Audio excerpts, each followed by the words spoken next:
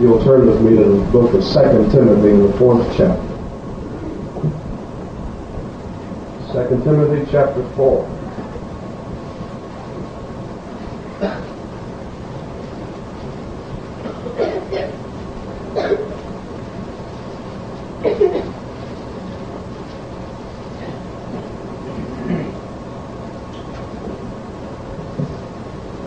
And I want to read, beginning with verse number 1. Paul, writing to Timothy, says, I charge thee therefore before God and the Lord Jesus Christ, who shall judge the quick and the dead at his appearing and his kingdom. Preach the word. Be instant in season, out of season.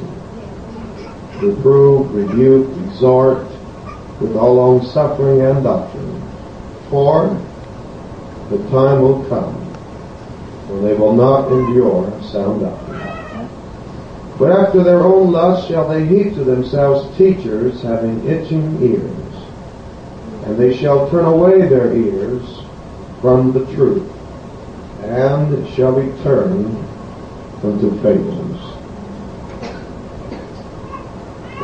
What time do you normally get out here at some point, brother? Anytime. I want to get that time for prayer.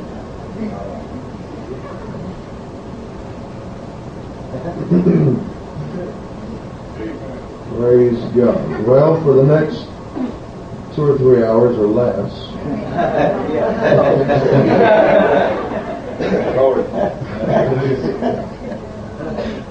and shake you up a little bit. Let me talk to you from the 3rd verse especially on enduring sound doctrine. Enduring sound doctrine. Very plain, unadorned title to what I want to talk about today. Lord, I come to you this morning and I ask for your help. I ask for your help. Oh God, I need you in a special way. Would you please unfold your word to our minds, our hearts, our understanding? May it find a lodging place in the heart of every individual here. May it clarify, Jesus, things in our minds so that we can comprehend a little more what this is all about. Help us, Jesus. Help us, Jesus. Lend strength to your people, to your church today. And help me as your representative, as your messenger, as your spokesman today. Help me say what you want me to say. In Jesus' name I pray. Amen. The Lord bless you. You may be seated.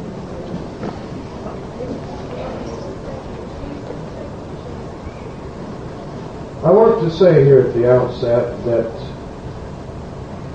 this chapter, 2 Timothy chapter 4, is what has become known as Paul's sign-off chapter.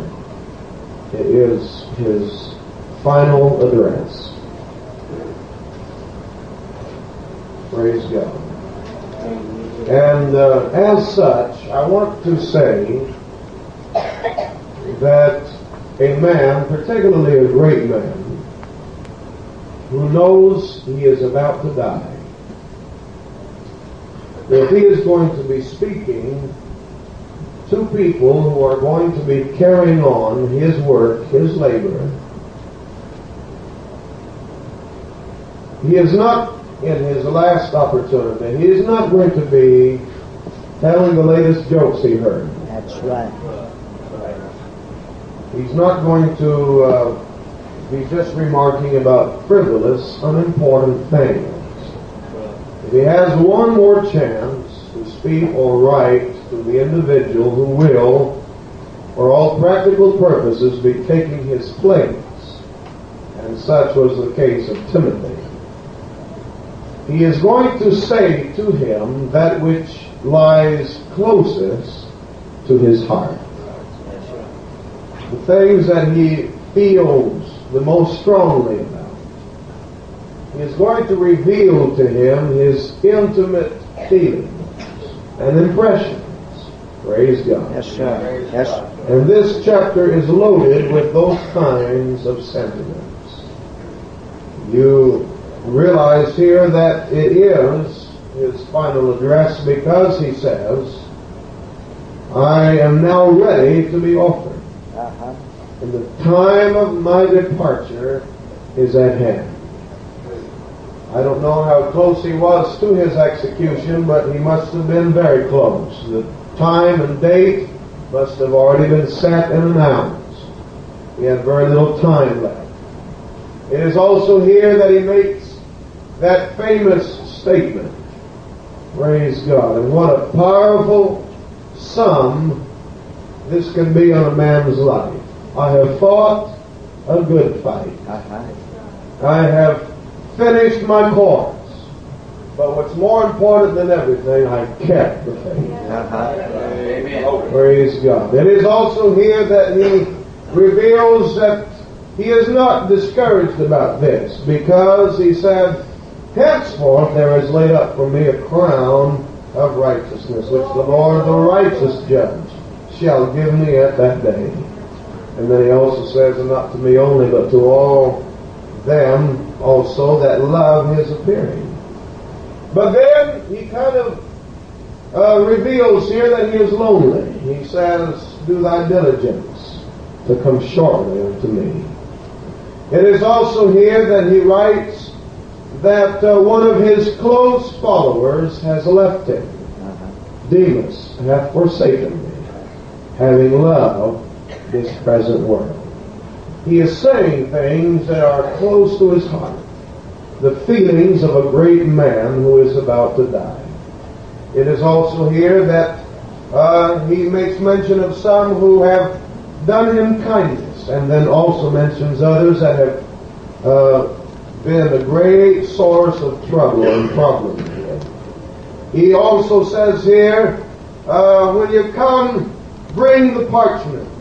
And he also said, bring my cloak. He indicates that he is lacking for something to do. He wants some books to pass the time. And then he is cold. He needs his cloak. Praise God. He also writes here that all men at one time forsook him. He was left all by himself. But then he comes back out of it with this statement, nevertheless, the Lord stood with me and strengthened me. Praise God. And he says, and the Lord shall deliver me out of every evil work, and will preserve me unto his heavenly kingdom, to whom be glory forever and ever. Amen. And so this is a powerful chapter. Yeah. There's a lot of verses here that mean a great deal. And particularly because of the way he begins it. He starts this chapter invoking the name of God, praise the Lord, and calling him to witness what he is about to say.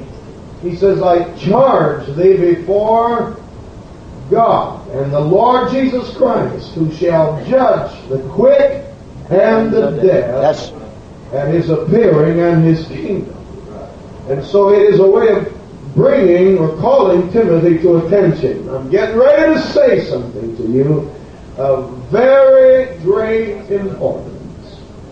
And then he says for him to preach the word, and then he gives them the reason why. The time will come when they will not endure sound doctrine. I'm just trying to get our environment familiar here so we can all see where we're at. Praise God. Yeah. And this must have really sounded off in Timothy's mind, because you do understand that Timothy was undoubtedly around when Paul had some of his greatest revivals, successes, and harvests of souls. He was there and witnessed what the Word of God had done in the past before his eyes. Now granted, Paul went through a great deal of persecution because of the Word of God, but suffice it to say that it had such great impact that multitudes were saved under his ministry. I mean, they either liked it with everything they had, or they hated it. Praise God. And the results were dramatic. here was a man that stepped into the city of Ephesus, which was at that time one of the chief places of demon worship that there was in the world at that time. And yet when he stepped into town, he created such a commotion. Praise God. I mean, the worshippers of the goddess Diana spilled out into the streets and started a riot, if you believe. Praise God. Paul kept on preaching. I mean, he was the one that was causing this great disturbance. This little old preacher standing out there preaching.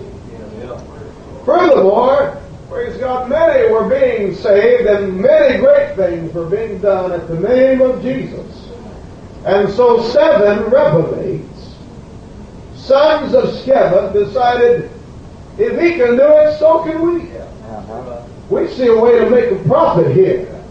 Let's go try it out. So they went and hunted down the demon-possessed man, gathered around him. 7 of them, mind you.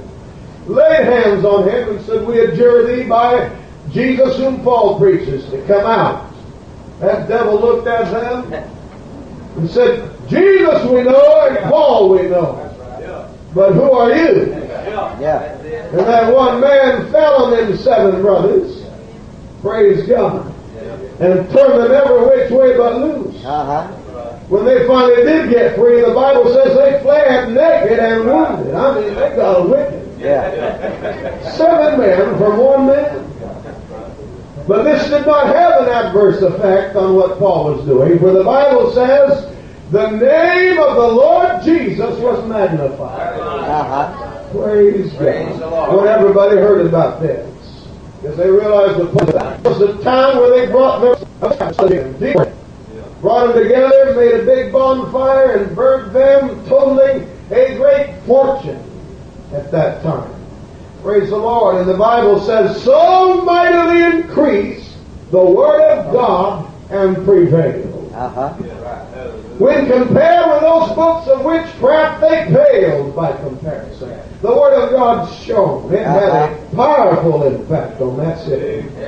Paul was there, to the best of my recollection, about 2 years preaching. Do you realize that historians confirm that by the time this revival is not the appropriate word actually here, you can't revive something that's never lived, but by the time this influx of the gospel had leveled out in the city of Ephesus, that church numbered upwards of 100,000 people at Ephesus. Now that's have a little revival.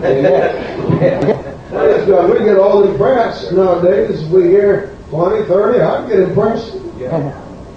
Then you hear about somebody saying, man, we're turning this city upside down. We had 100 come in. Well, thank God for the 100, but you're not turning the city upside down. Now, Paul could say that.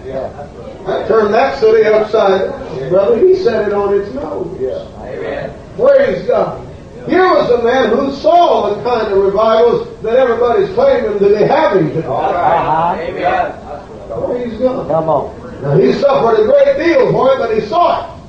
And Timothy was there undoubtedly as an eyewitness to a lot of this. And yet Paul is setting up a caution sign by the side of the road. And you'd be a fool to continue on your same speed when there is a caution sign saying danger ahead. That's right. At least until you can identify what the problem is and feel that you can cope with it. Praise God. But whenever there's a caution sign, you slow down. And that's what Paul is doing. He's setting up a flashing amber light. Danger. Slow down. Be careful. Look around. Pay attention. There's trouble coming down the road. For the time will come when they will not endure sound doctrine. Praise God. And you know as well as I do that that day did come. It wasn't but just a few short years that church went into apostasy.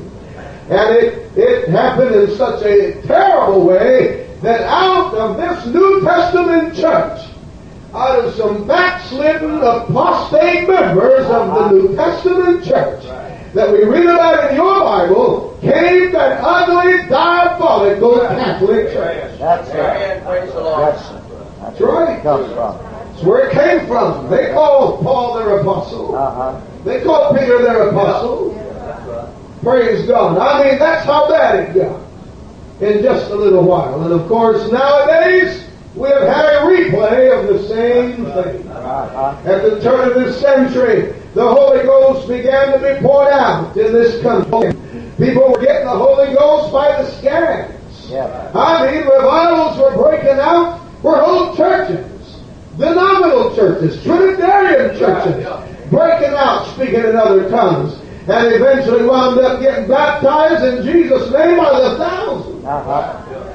There was a day in this country, maybe somebody here might remember it.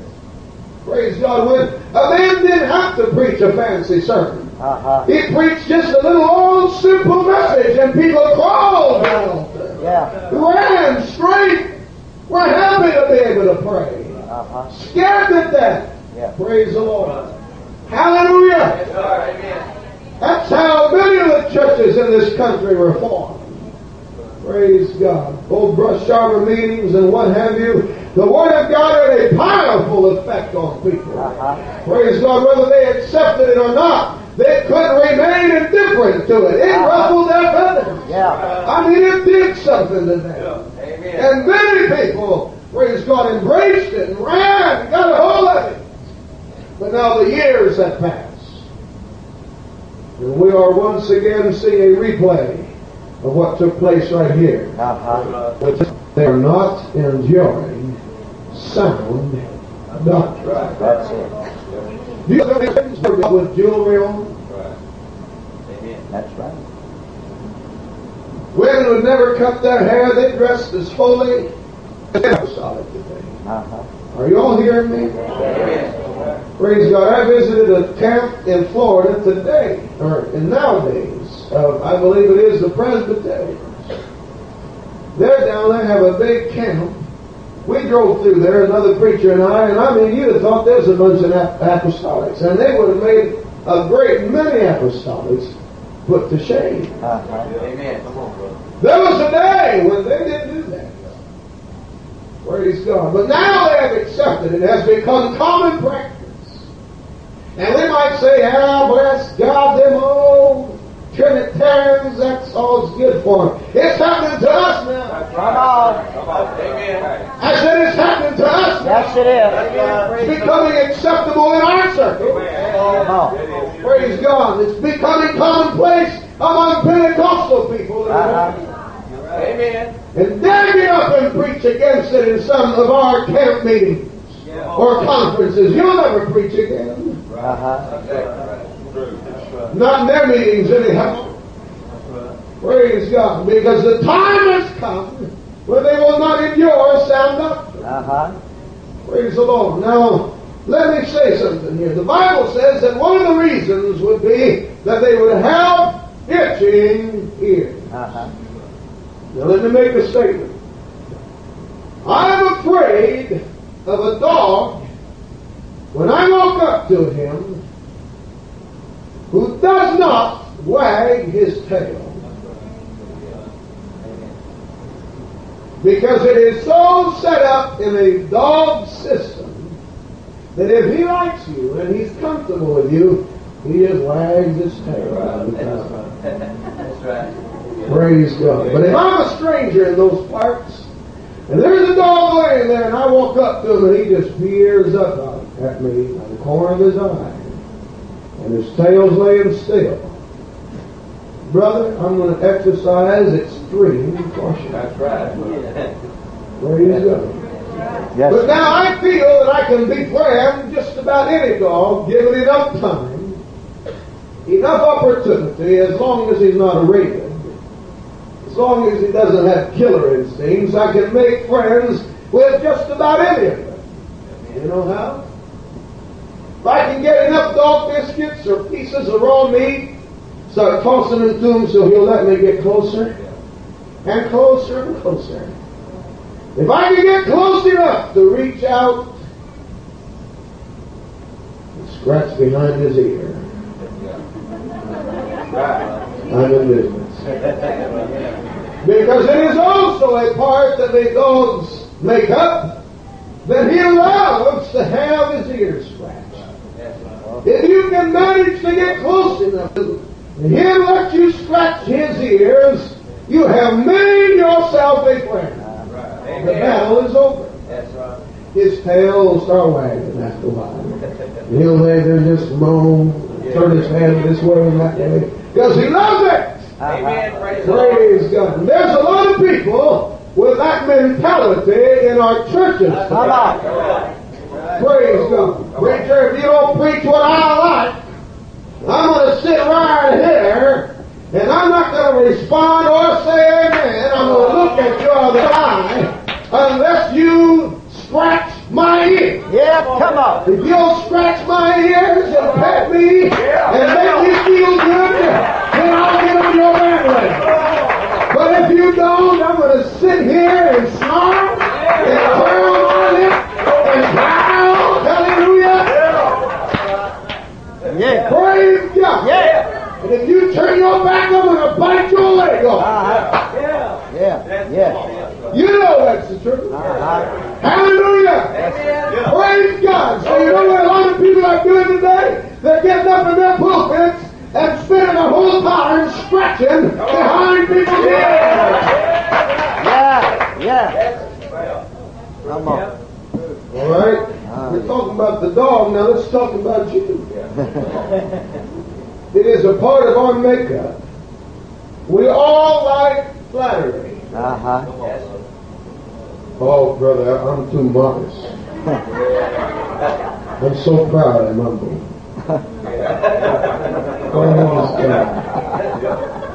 Doesn't bother me whether someone compliments me or not.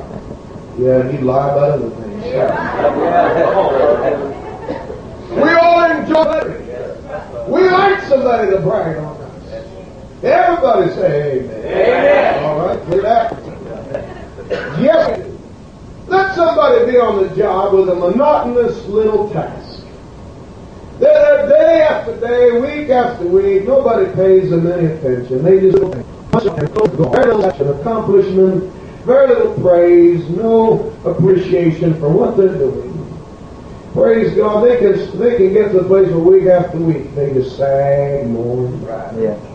My old dull, boring job. And stand and watch you a little bit. And finally say, you know, I like the work you're doing. I really appreciate your effort. I don't know what we would do without you. This company needs people like you.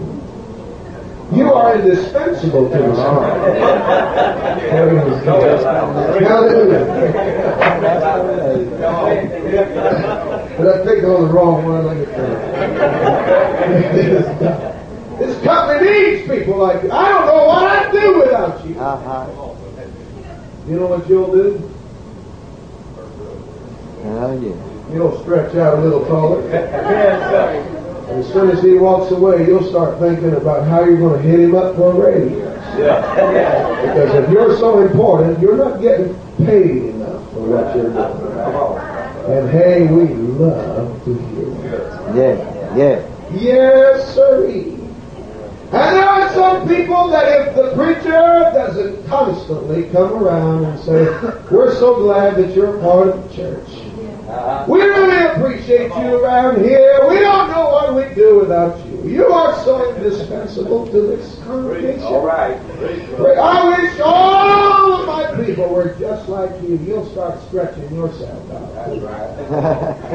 And begin to think that this place cannot get by. It cannot operate without your little presence here. And there's a lot of churches where that goes on every Sunday. Come on. Oh, you lovely people. God bless your hearts. For going through all the trouble to get up today and wash your face and brush your teeth and put your clothes on and drive over to the house of the Lord. We're so glad that you're here. Praise the Lord, and this wouldn't be a church without you, and on and on and on. And I know that to a certain measure, maybe that applies, but I've got news for you. This church does not need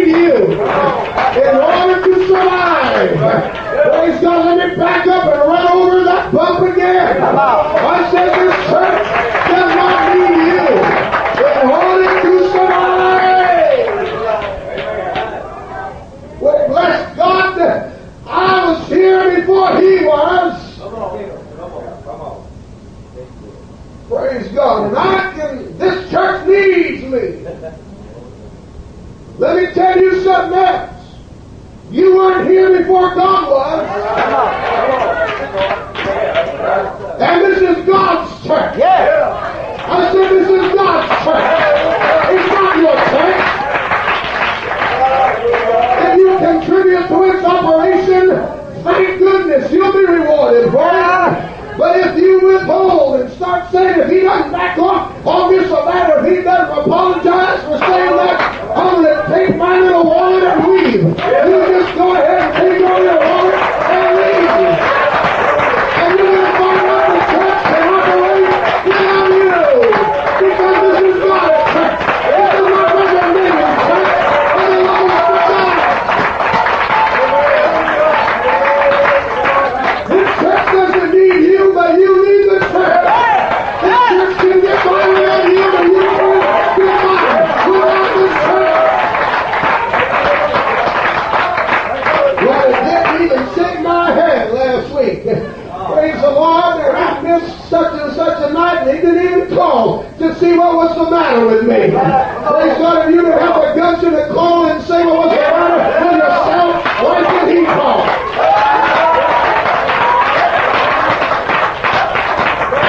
I realize there's exceptions to that.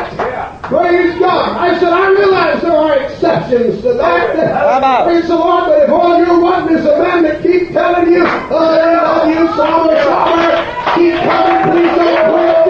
Praise God, you don't have the gut that takes to be saved. Until you can come and sit there with all everything.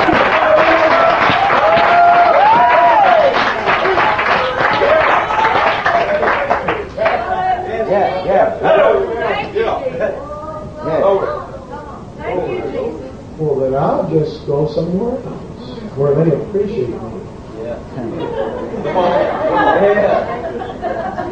Pastor over yonder already talked to me, said I could have a position as a Sunday school teacher. I'll go there. Amen. He said they have a vacancy on the rostrum for musicians. I'm talented, and I don't get used right here like I should. Praise the Lord. Come on, They let me sing over yonder, and I went bad. Well, they might even make me Sunday school superintendent. Yeah. Amen. They already promised me I'd have that. If that's all you want is your little low position, go ahead. Amen. I want your little promotion. Go ahead. First time they rattle your cage, you'll be going to. Amen. And it'll happen sooner or later. That's right. Praise the Lord. We were talking the other day about people that just travel around and never faithful with churches. I read somewhere, what do you call it?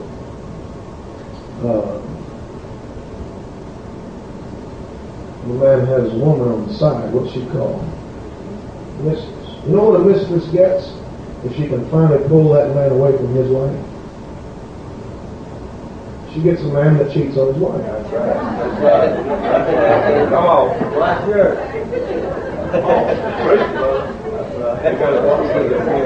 That's right. You know what a man gets if he pulls away people that cheat on their pastor?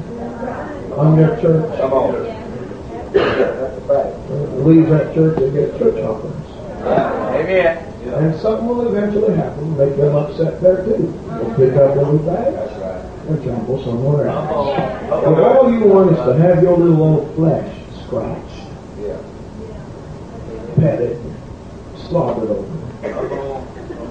All you want is a buddy and a preacher.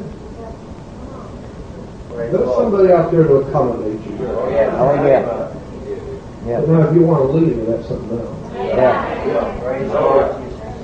Y'all still with me? Yes, sir. You're doing all right. All right. Just checking to see if we hadn't lost anybody overboard yet. Those seas are getting rough. Praise the Lord. But the Bible also says that they, having their itching ears, he was about to fall asleep, but he didn't want him to quit. And I used to love that. Thrive on it. Even after I got where I can read, I enjoy hearing people read fairy tales and fables. Because there was one thing that they all had in common. They all have a hero.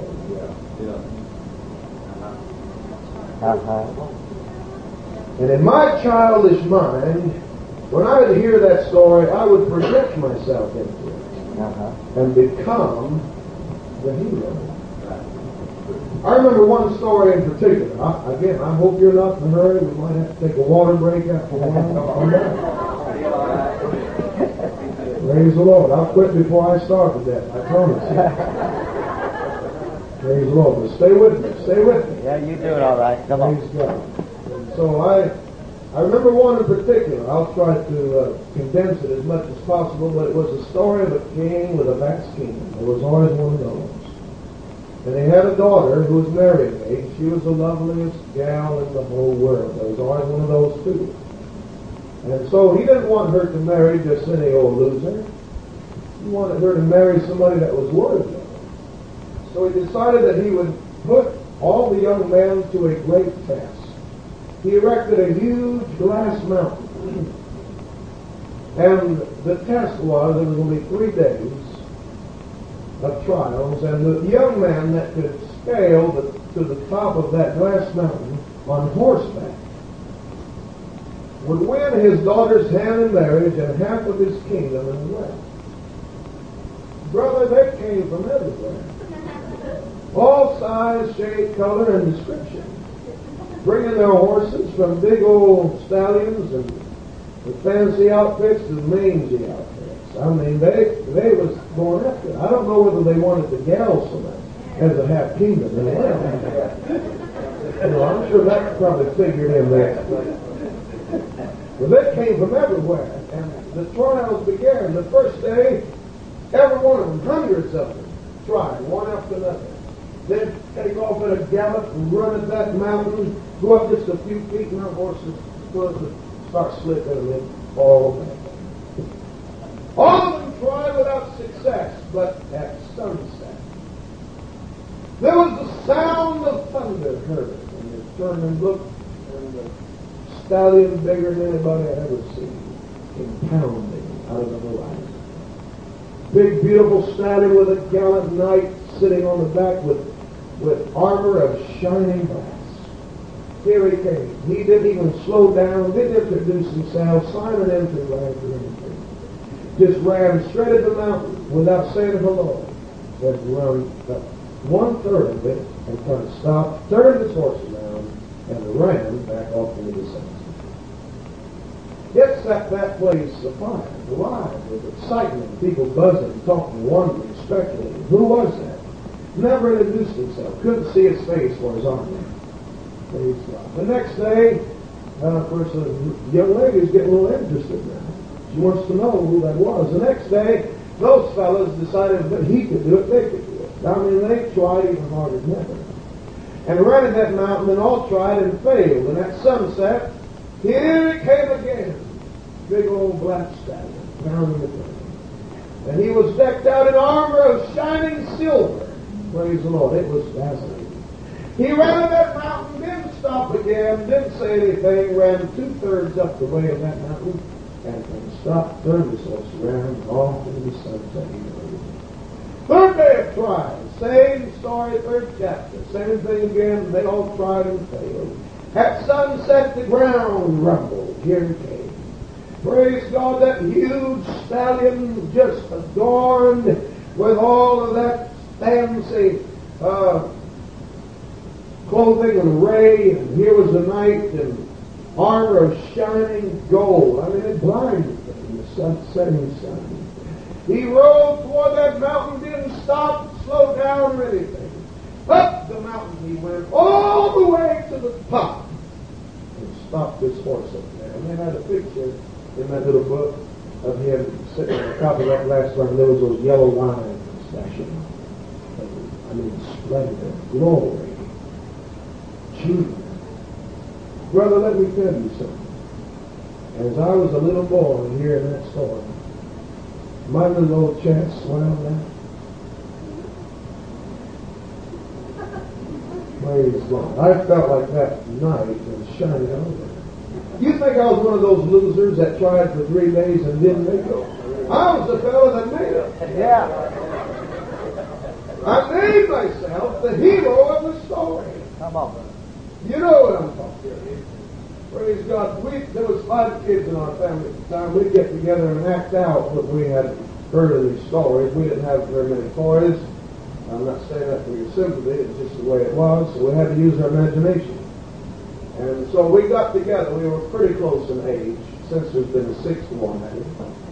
But there's 5 of us. And we'd all get together and play kings and princesses, you know. And if I couldn't be the king, bless God, I had a brother that's older than I am, but I was just that cantankerous about it. If I can't be the king, I'm not playing. So they'd all let me be the king, so I played. And I'd go in and get one of Mom's purple bathrobes, put it on.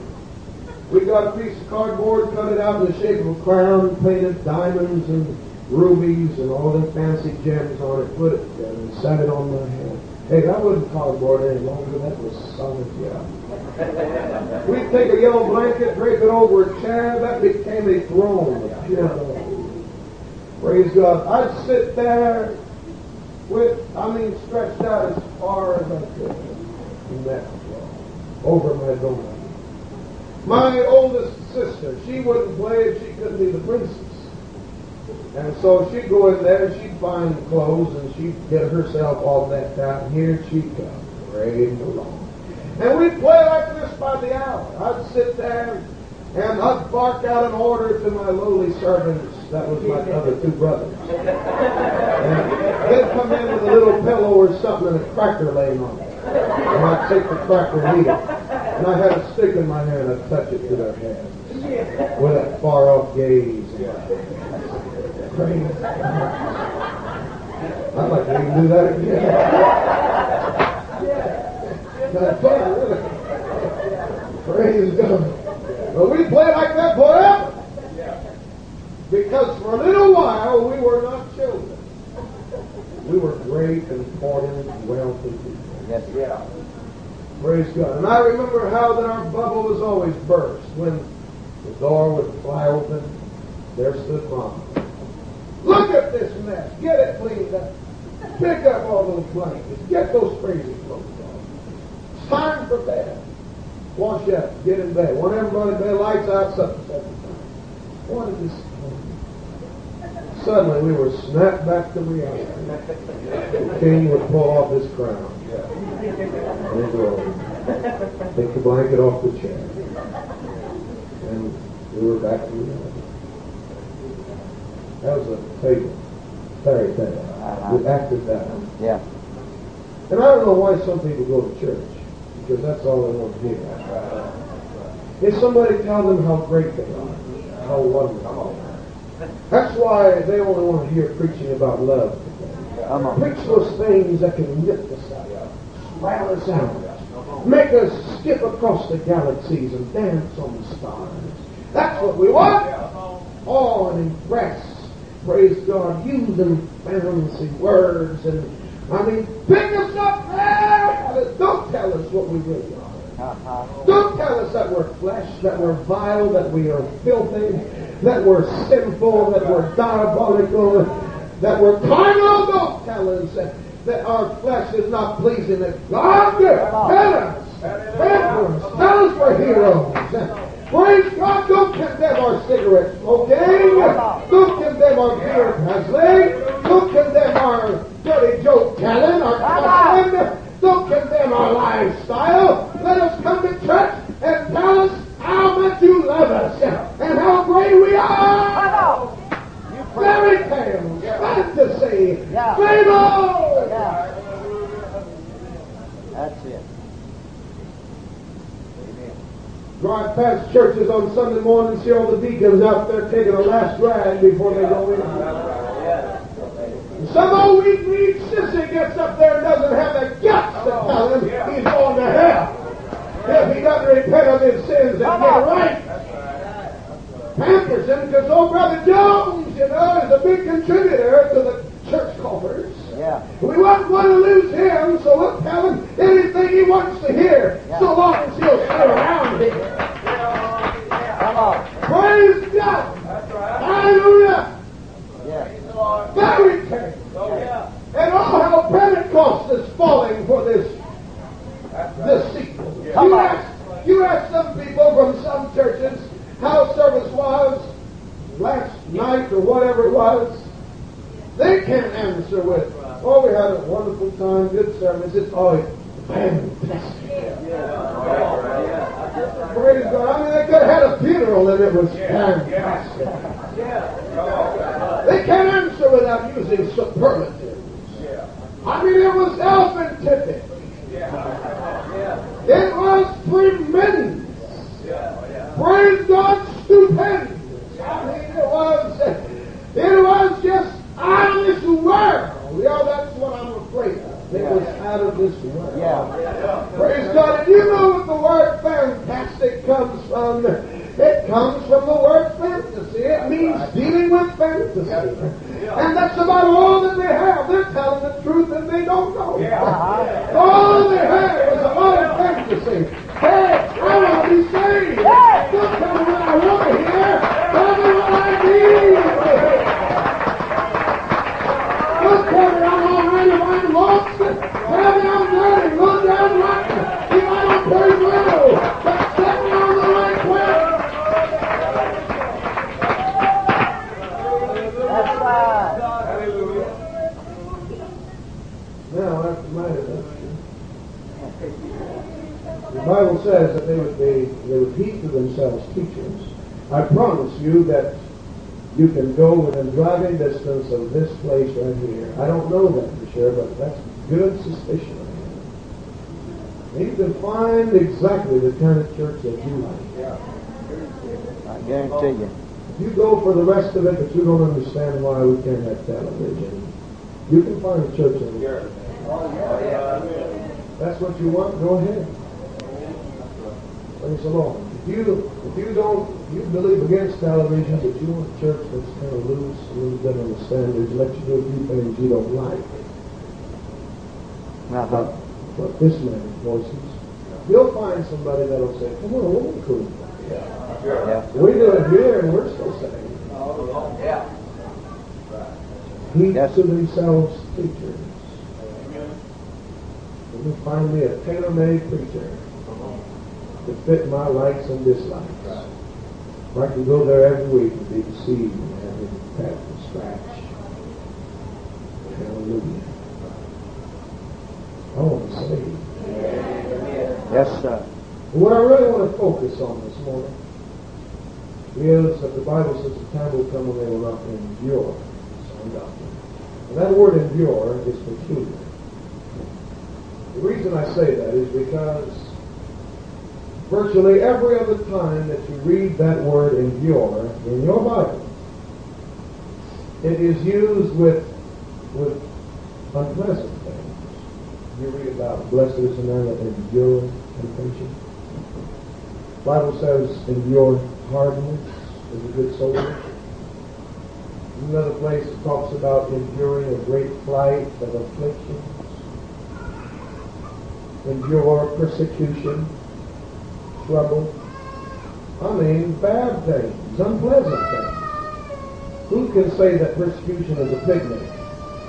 Y'all listen to me now. Heard babies cry before.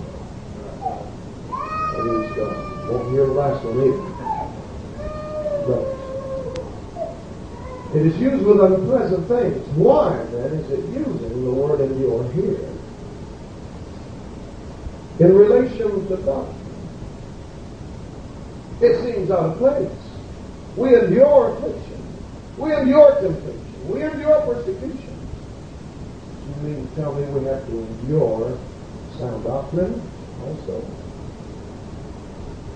I looked it up and I found that there are two major definitions that I want to talk about here for a little while about the word endure. And one of them is that endure means to put up with repetition. And when I read that, I had to chuckle to myself. I grew up in church. little kid running around, they all running around the place after church. I hear what people were saying. They didn't think I was listening, just a kid. They don't know nothing. I heard people say sometimes,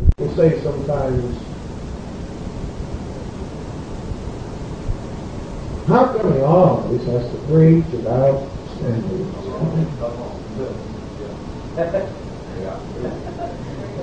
How come he always has to talk about that? Always gets back on that little kid he has. That little old high horse.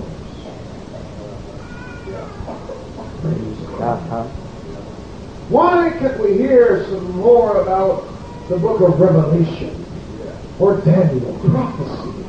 Oh, yeah. The great mysteries, unlock them so we can see them. Because you haven't yet accepted what is plain. Amen. That's it. Come on. We don't want to confuse your little mind and introduce some more complex subjects. You haven't learned your ABCs. Praise God. I hope you all don't get too upset. I think you know it won't bother me too much. Praise the Lord. I guess that's easy for me to say. Praise God. Putting up with repetition. You know that people that study these things say that we retain only a small portion of what we hear. You have, they tell salesmen that listen to tapes, to self-help and all that they have to listen to it something like 18 times just to retain the majority of what that tape says. 18 times. Praise God. You are listening to me here this morning. By the time I get done, you will remember much of what I've said.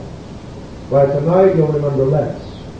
By tomorrow, even less. By a week from now, you'll remember highlights. A year from now, you'll do good to remember my subject. Right. We retain a small portion of what we hear. However, we retain as much as 80% of what we see. Praise God. So then, if we retain so much more of what we see, how come God doesn't use some kind of audiovisual means of proclaiming His gospel? I mean, we all come in, sit down, and suddenly just give us all a vision. Or let an angel float down from heaven and do some stupendous thing, dazzle us. We would retain that. I think. We would retain at least most of it. It would become branded in our mind. We'd see it. Hey, instead of preaching about hell, how come God doesn't bring us all in here and just open the floor up and let us see hell? Instead of preaching about heaven, why don't we all come together and just get a glance? I mean, literally, a glance. Y'all are uncomfortable. Let me tell you something. I arrived at the conclusion that the reason why the Bible says that it pleased God that by the foolishness of preaching He would save them that believe. Praise God. And that means that He probably had other choices to pick from, but it pleased God that by the foolishness of preaching save them that believe. I arrived at the conclusion, tie your seatbelts, snug them up tightly, hang on to your hats. God doesn't want just anybody in heaven. All right. Amen. Come on. And if they use these visual means in order to speak to us, there would be some people that would be so moved by what they had seen that it would push them into a decision they were not really ready to live with. I could cite an example here, but I won't. Probably should, but I'll just exercise common courtesy, and I won't. Praise God. Hallelujah. And yet, the Bible says by the foolishness of preaching. Let me explain this. have what it takes to come here and sit and listen to it, and go home and come back and listen to it again, and go home and come back and listen to it again, and go home and come back and listen to it again, and hear it again and again and again, you don't have what it takes to be saved. God wants everybody to be saved. Sure He does. The Bible says, it please, or rather, it is not His will that any should perish, but that all should come to repentance. He said, have I any pleasure at all that the wicked should die, and not that he should turn and live? God wants people to be saved, but He doesn't want people in heaven that don't have the combination necessary to get there. And unless you can come and sit here and hear it again and again and again and again and again and again, you don't have what it takes. But if you can endure it, if you can put up a repetition, if you can come back and say, preacher, we've heard it before, but come and do it again. That's the kind of people God wants in heaven. That's right. That's right. Praise God. Let me give a little illustration. There used to be a time, now they still do it on ships, but on airplanes that flew across the sea, they had 4 crew members. They had a pilot, co-pilot, they had a flight engineer, monitored systems, and they had a navigator. That navigator had all his charts and little instruments, and it was up to him to plot their course and check occasionally, make sure they were on course. They still, of course, have that on ships. Very modernized now, but they still have that. Praise God. And so before they ever started out, they decided what their destination was, drew their lines to it, the course they were going to follow.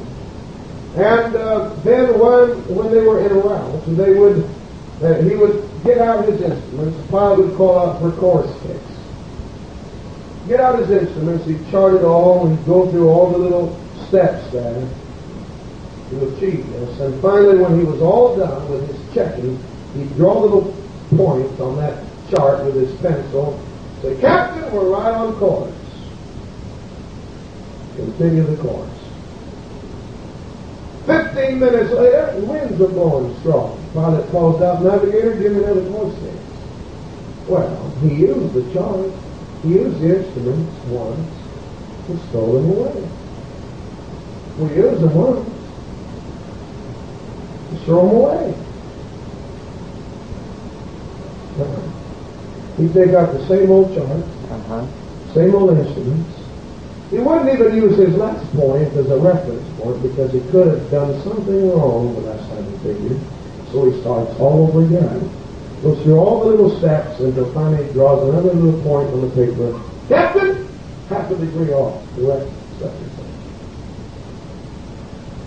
Half a degree. Come on now.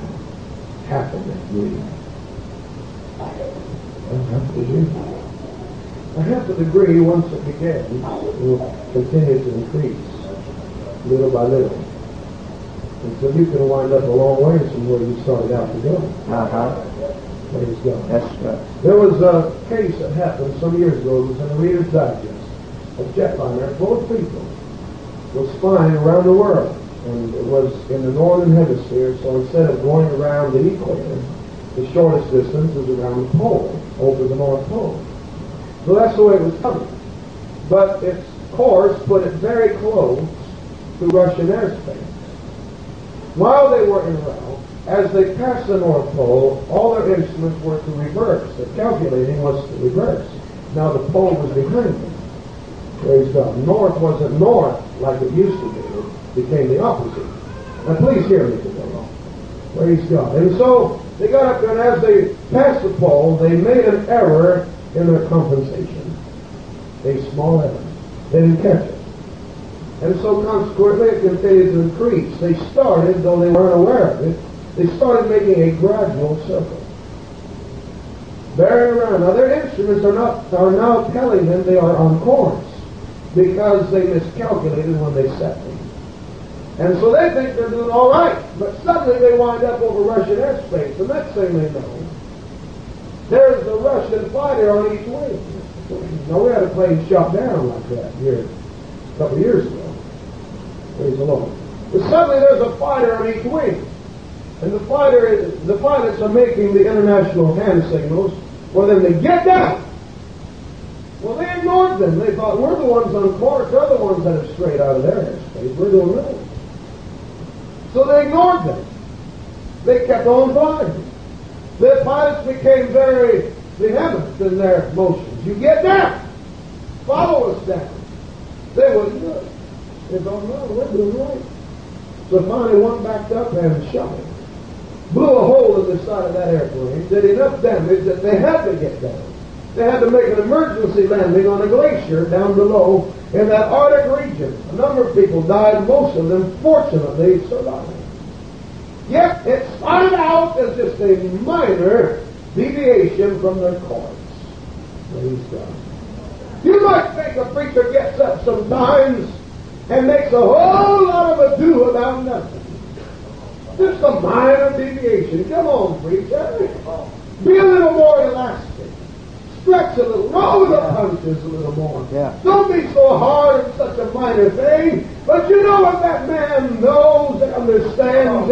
If we start now at a half a degree error, it will continue to increase and to grow and expand until we could very possibly miss heaven by a million miles and think we were on course the whole time.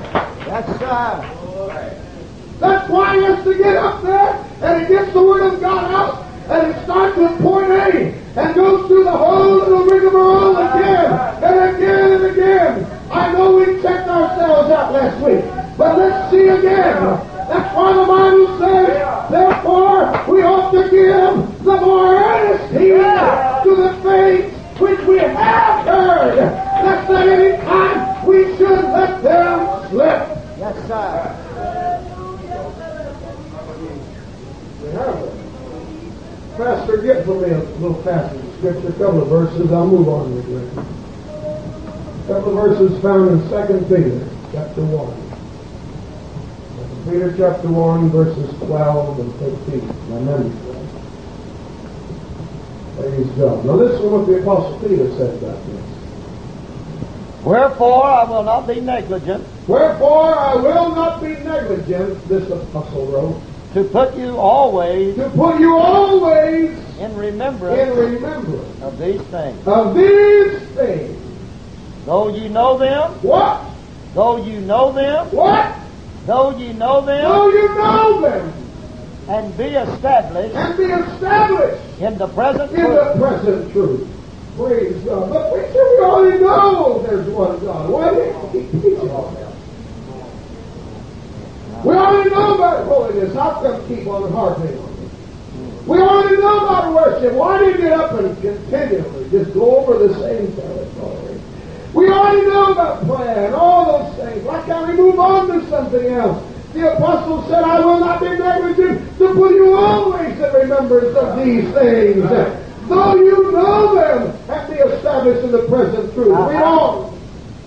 Praise God. Yea, I think it Yea, I think it meet. As long as I am in this As long as tabernacle. I am in this tabernacle, or as long as I am alive, read. To stir you up. To stir you up. By putting you. By putting you. In remembrance. In remembrance. The time will come when they will not put up with repetition. But thank God for a man that will get up and say, church, we already know this, but just in case somebody might be letting it get away from them, let's go over it again. For these are minor things. They are important to our salvation. That's right. You're going to catch rabbits and traps. You don't set the traps where they hardly ever go. You set it on their often traveled paths. You watch for their sign. Once they get off that unfamiliar territory, they throw caution to the wind. They get over that ground so many times. They worn out, the vegetation doesn't even grow because they've been over it so often. And that's what the devil knows too. It's not things that we're unfamiliar with that can be a threat to us because we will be extra cautious, extra watchful, extra careful. Familiar territory, and he can set his traps. Therefore, let that man get up and keep it